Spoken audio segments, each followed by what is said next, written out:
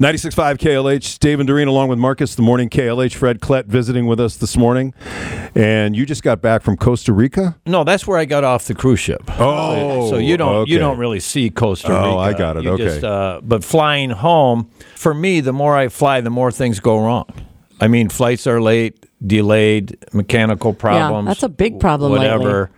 And then, it almost gets to be where I just want to have a flight where they're relatively on time. So coming back from Costa Rica, it was Costa Rica to Houston to Milwaukee, and it went smooth. I mean, flights were right on time. They loaded fast. Everything worked. And then we landed in Milwaukee, and I thought, God, this was great. And then we get to the gate in Milwaukee, and the bell goes off, or whatever you would call it, ding. the ding, and then everyone gets up and they're getting their stuff, and then we're just standing there. We're at the gate. You can look out the window and see that. And it's just like, why are we not getting off the plane? And, here's what a thing I hate with airlines is they don't tell you stuff. They just make you wait. And then when they do, it's finally like it's way overdue. So we're standing there waiting to get off the plane. And then after 15 minutes, the pilot comes on and he makes this announcement. We can't get the door open. Oh boy. They can't get the door open? Can't get the door open. And then what I thought was funny was people are unhappy. And I think if you would have just told us right along, maybe it wouldn't have built up this... the tension? The agitation, yeah. And so then... I wish I had a recorder because people started yelling out stuff. One guy yelled out, "Did you try turning the handle?" What about unlocking but listen, no, this is the passengers, and I'm thinking, God, that's a pretty good line. And then someone else added, and then push. No, it was like they were getting upset, and then they're offering suggestions, and then. One guy yelled out, "My mom taught me how to open doors." And it was just like, I almost felt like these guys are writers for Saturday Night Live. Right. And then after 15 minutes, the captain announces, "We've called a mechanic to see if he can get the door open." And it was just like somebody yelled out, "I hope it's a door mechanic."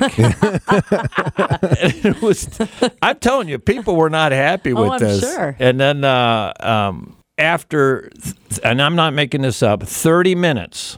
Wow. Just waiting for them to get the door open. The captain came on and excitedly announced, "We got the door open." Did everyone cheer? Yeah, everyone cheered like this was a great accomplishment. Oh, yeah, one of the comments I forgot to mention was someone yelled out, I thought this was really good. "You can get this thing 35,000 feet in the air and you can't open the door." But it was just one of those things, too, where you think you've seen it all, and then something new pops up. I thought you were going to do the one where you get there too early and the gate's not ready. Gate's not ready. Gate's not ready for you. That and you happens. sit on the tarmac for 20 minutes waiting. And then you know what the worst is with that is when you got a connecting flight. Right. Or when they make the announcement like they're a super airline, we're 5 minutes early. And then they wait out on the runway, and you know that gate's occupied. Right. And then they eventually make the announcement, there's someone in our gate, and we have to wait till they pull out. I just had this driving. We were leaving Denver to come to Milwaukee, and the crew gets there, and we're supposed to be boarding already. And the crew finally just gets there, and they get on, and they're okay. Our crew is here. Just give them a second to get everything all settled, and then we'll start boarding. And then they start calling for the boarding, and then they start yelling at us by saying, "Make sure you get in a timely manner. Don't stand in the aisles. We need to get this flight taken off on time." But we're like, your crew. We were the ones that were here. Right, yeah. But but you couldn't stand in the aisle, and then there was one of the flight attendants was standing at the door, right when you walk into the plane, telling people, "Don't stand in the aisle. Take your first available seat." No, you know what? This happened too, because when you sit in the emergency row, I think I was asked one time if I could lift a 70-pound door or something like that. And then I'm looking around, and the other guys weren't asked. Yeah. Yes, look verified. yes, I can. That lady over there is 90. Why don't you ask her? Why are you picking on me? I'd ask the little skinny guy to make sure he can do it. He looks a little sickly. We better move him. I'm going to try to get him to answer wrong, and then we'll move him. We need a verbal communication from you to do that. Have you heard that one? Yes. When you're actually in the emergency row, you can't just shake your head. I'm sorry, sir. We need a verbal from you. It's like, You know what? yeah. No. When they ask me now, I'm the loudest of everyone they ask. Yes. No, there's no doubt. You I'm here. You Don't can hear worry me. about it. We have a problem. This happened one time too. Where you have to be able to take instructions. You have to understand English.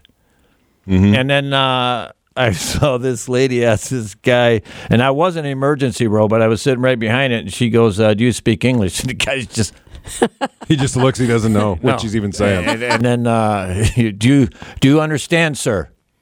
Yeah, he has no clue. Nothing. No. Como? And then she just gave up and walked away, and that was it. Didn't move him or anything. Mm-hmm. So Well, you were there. that was the backup. They don't even like me close to the emergency room. And that's when they turn to you and say, "Can you lift a 170-pound man too?"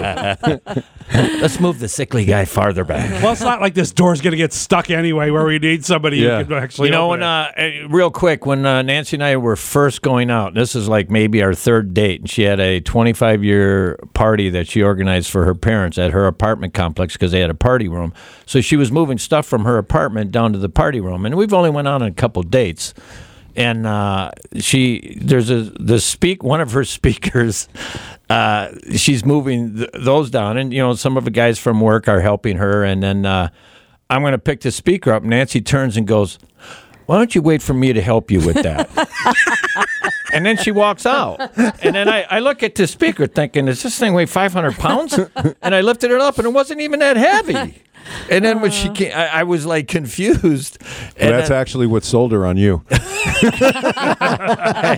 Hey, I guarantee you, if you look at pictures of Nancy and I when we first went out, honestly, even I would admit, why would you go out with that guy? No, it makes no sense at all.